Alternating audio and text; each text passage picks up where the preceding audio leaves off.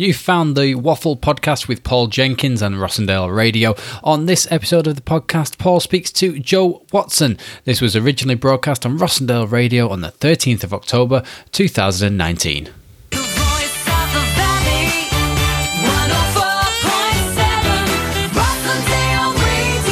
Good afternoon, everybody, and welcome to the Waffle Hour. It's Paul Jenkins here, and I'm here with our guest, Joe Watson, who's in the studio with us. How are you doing, Joe? I'm good, thank you. I'm a little bit dizzy. My child has just been spinning me around on your guest chairs in the waiting area, so I feel a bit lightheaded, if I'm honest. So spinning around, that's going to come later when we're doing the bicycles later on. I think spinning around will be perfect for that. Welcome to the studio. Welcome to Rossendale Radio. We have people in.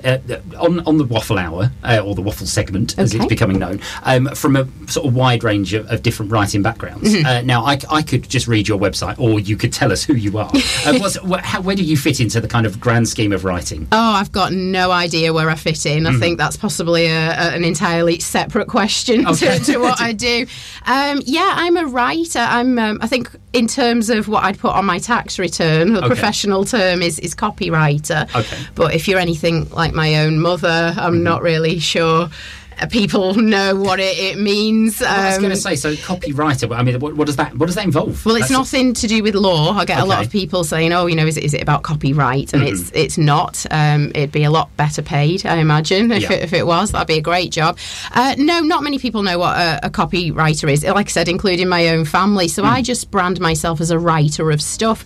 So if there are any individuals or businesses who need anything written for their venture, so web copy or blogs, press releases, business plans, anything like that, I write it for them. Which is fantastic, because if you're anything like me, I still work in schools, and I know we're going to have a chat about probably schools at some point or another and writing.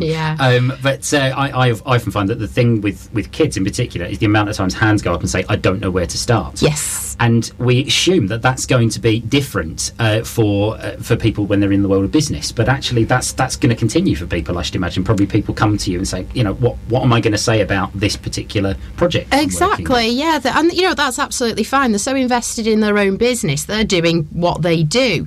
So it's understandable if they're not sure how to put it down on paper or online and get that message out there in a way that's going to get people paying attention and then, hopefully buying from them their service or their product or whatever. So getting a freelance copywriter in is always a good idea. So it's good news for me. So what sort of clients come to you? Is it mostly sort of marketing for businesses, or is it a particular type of brand that you work with? Because I've seen your website. There are testimonials coming left, right, and centre. I've started scrolling through them, and to be honest, I feel sorry for the people that are like the 25th testimonial, because I got to the point I was like, I can't read any more of these. You can't read it. Well, I think my lovely friends Chris and Lynn, who wanted me to be on the show today, so a big shout out to them over in Bolton at Scruffy Monkey Digital Media. They manage that website, and I think they put them on a loop. Right. So hopefully, if they're 25th today, they'll be first or second tomorrow. So it'll be good.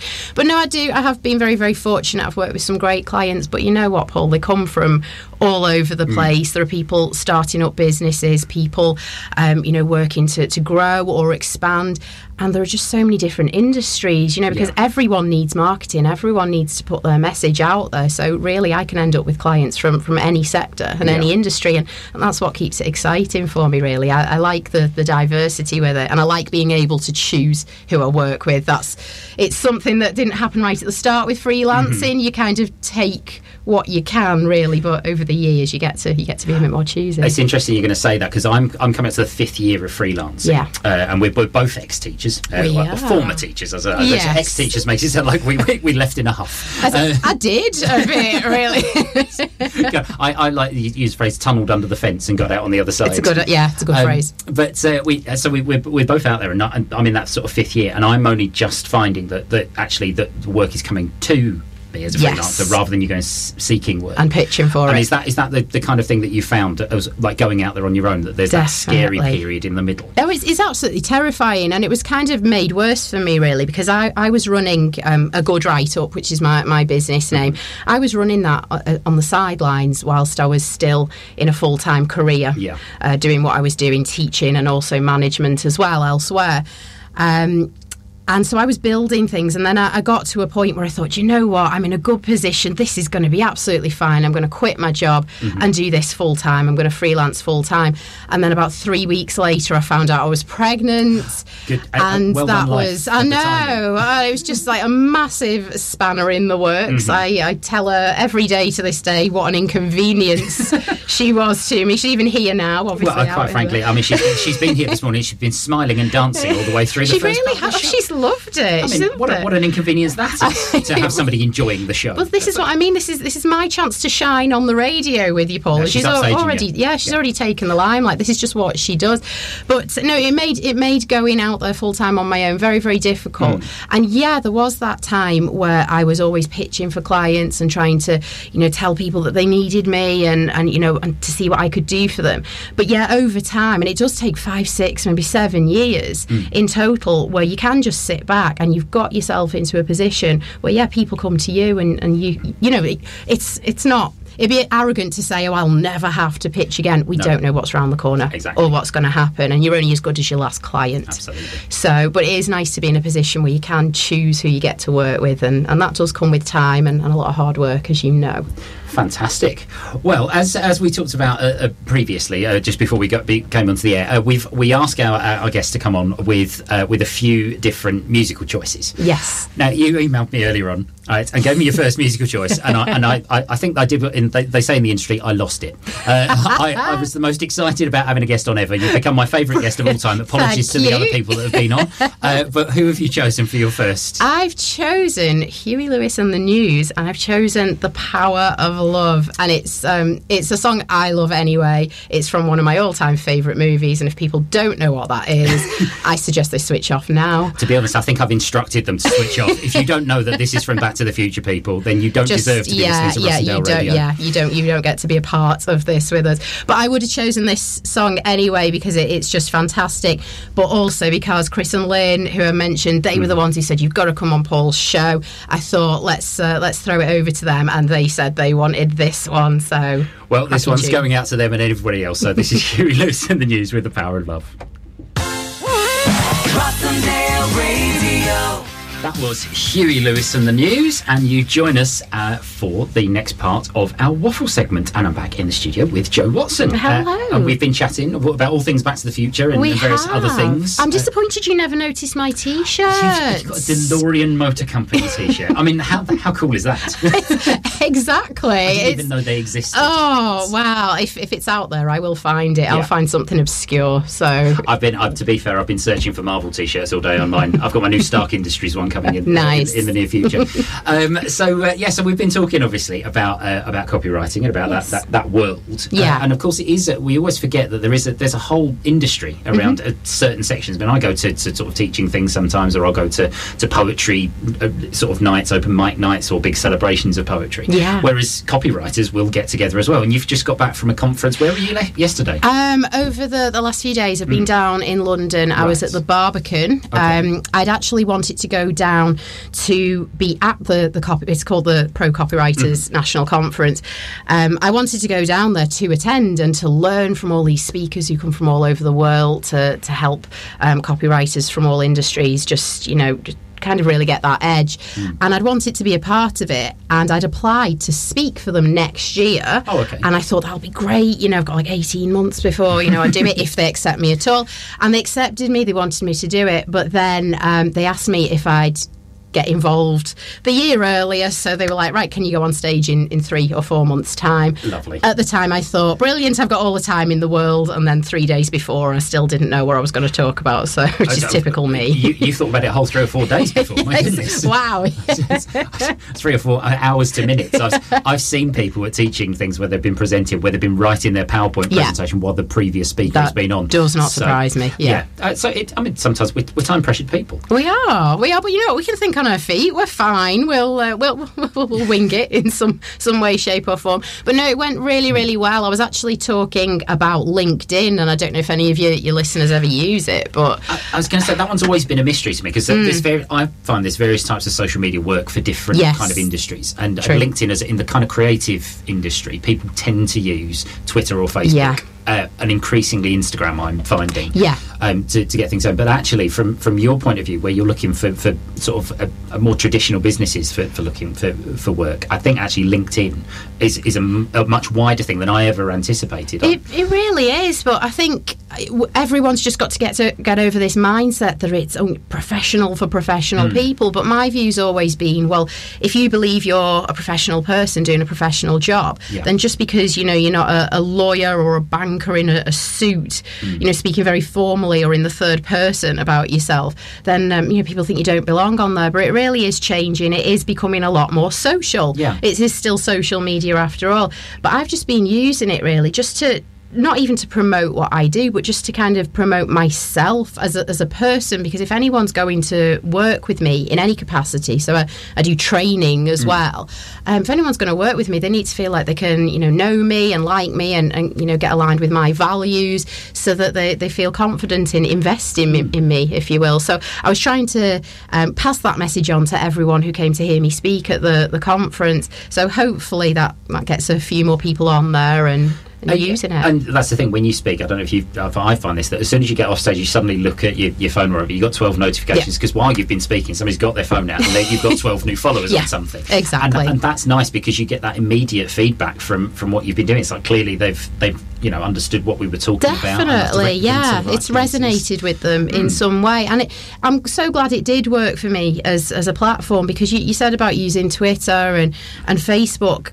Maybe I could have put more work into using them, but I kind of just focused on one to give all my attention. That happened to be LinkedIn. But Twitter and Facebook never really got me anywhere, to be honest. It was just my mates, and that's great. I love the support from them, but ultimately they're not the people buying from me, so it was a bit useless for me, really. That's the thing. I mean, I find within teaching communities, there's a lot of things that I didn't realise until a good 2 years into working, that actually there's a big, massive educational world in Twitter. There's Edu-Twitter. Yes, there is. And I sort of was very late to the party on that one, but actually there's been a lot of times that I've been able to make contact with schools or projects that are on Twitter, whereas I've been putting stuff on Facebook for years, actually, because drama teachers, they use Facebook for sharing things, because it's much more visual. They can talk about the stories that they use and all sorts of other things. So different projects, different forms of social media. I completely agree. Great. And then when I went and did a tour somewhere, Instagram was perfect, because I could put up a quick 3-line review on Instagram and off it went. And you can document it all with pictures of how you're engaging the people you're working with, and it's absolutely amazing. And I do think there is something out there for everyone to use. And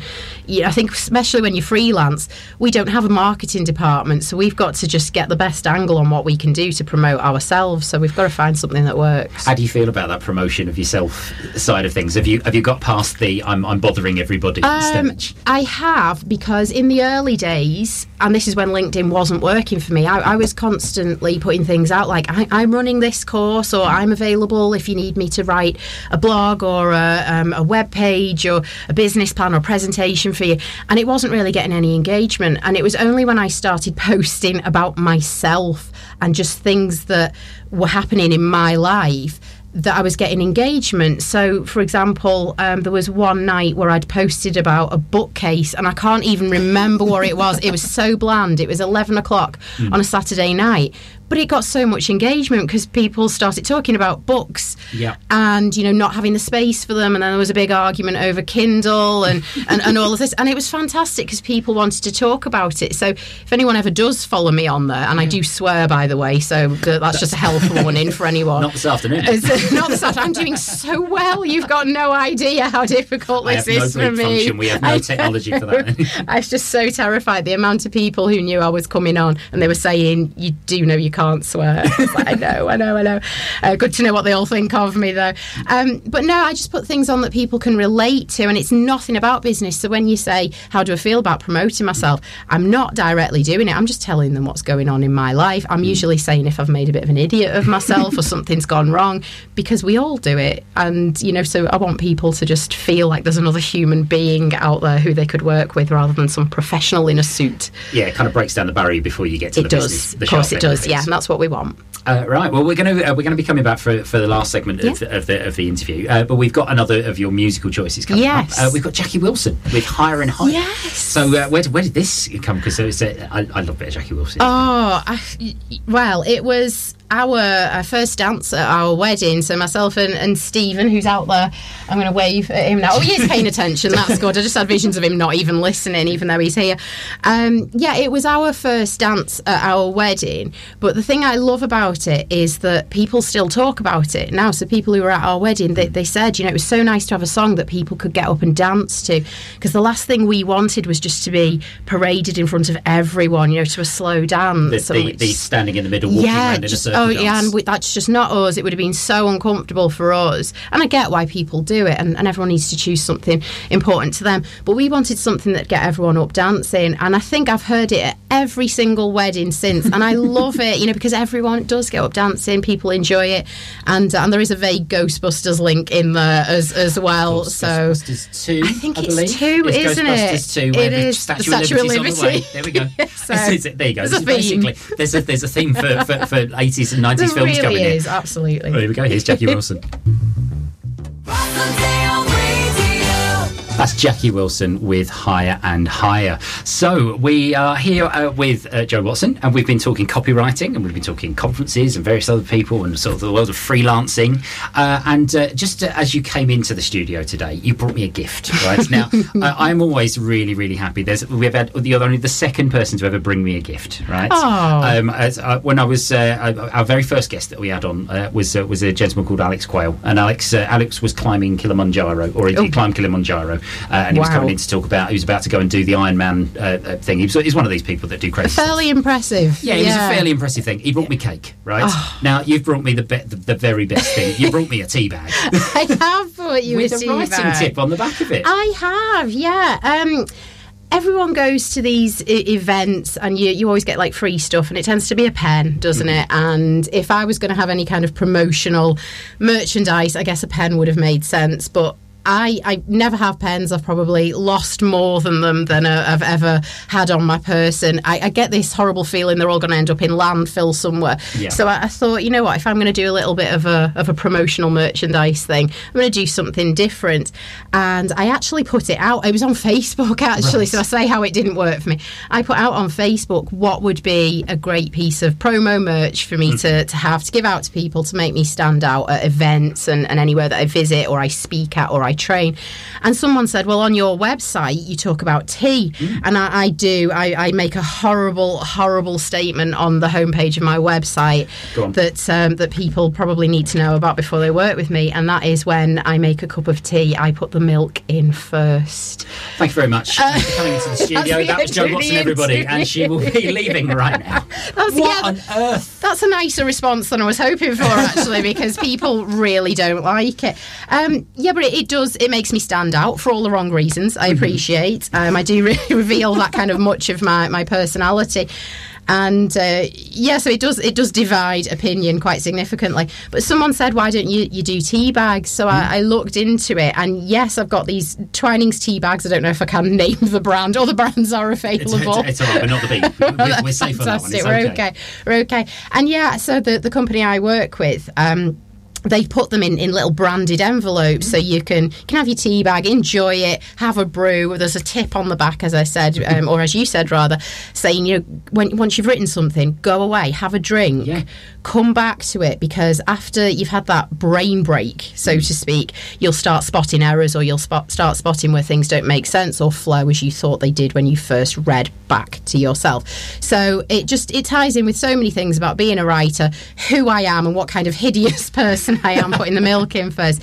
And it's just great, and it's business card size, so now I don't give out business cards, I just give out the tea bags. It's the only tea bag I've ever had that I'm going to put in a wallet. Do it. It's got to be done. This is what I wanted. This was my dream. Well, this is perfect. I'm about to go on the road, right? I've got a week of being on the road, and I guarantee there will be a time where I don't have a cup of tea, right? So when I'm in my I'm stuck in my little travel lodge somewhere and the kettle's working, but they've run out of tea bags, this is perfect. I see. I've solved a problem. I am wonderful after all. It's not terrible about the milk. Just as a writing aside, one of my university lecturers always said they're not problems, they're solution opportunities. Oh, that's what they are. Oh, right, okay. And we all groaned then. Yeah. The problem is I'm still saying it 20 years later, so unfortunately it's stuck.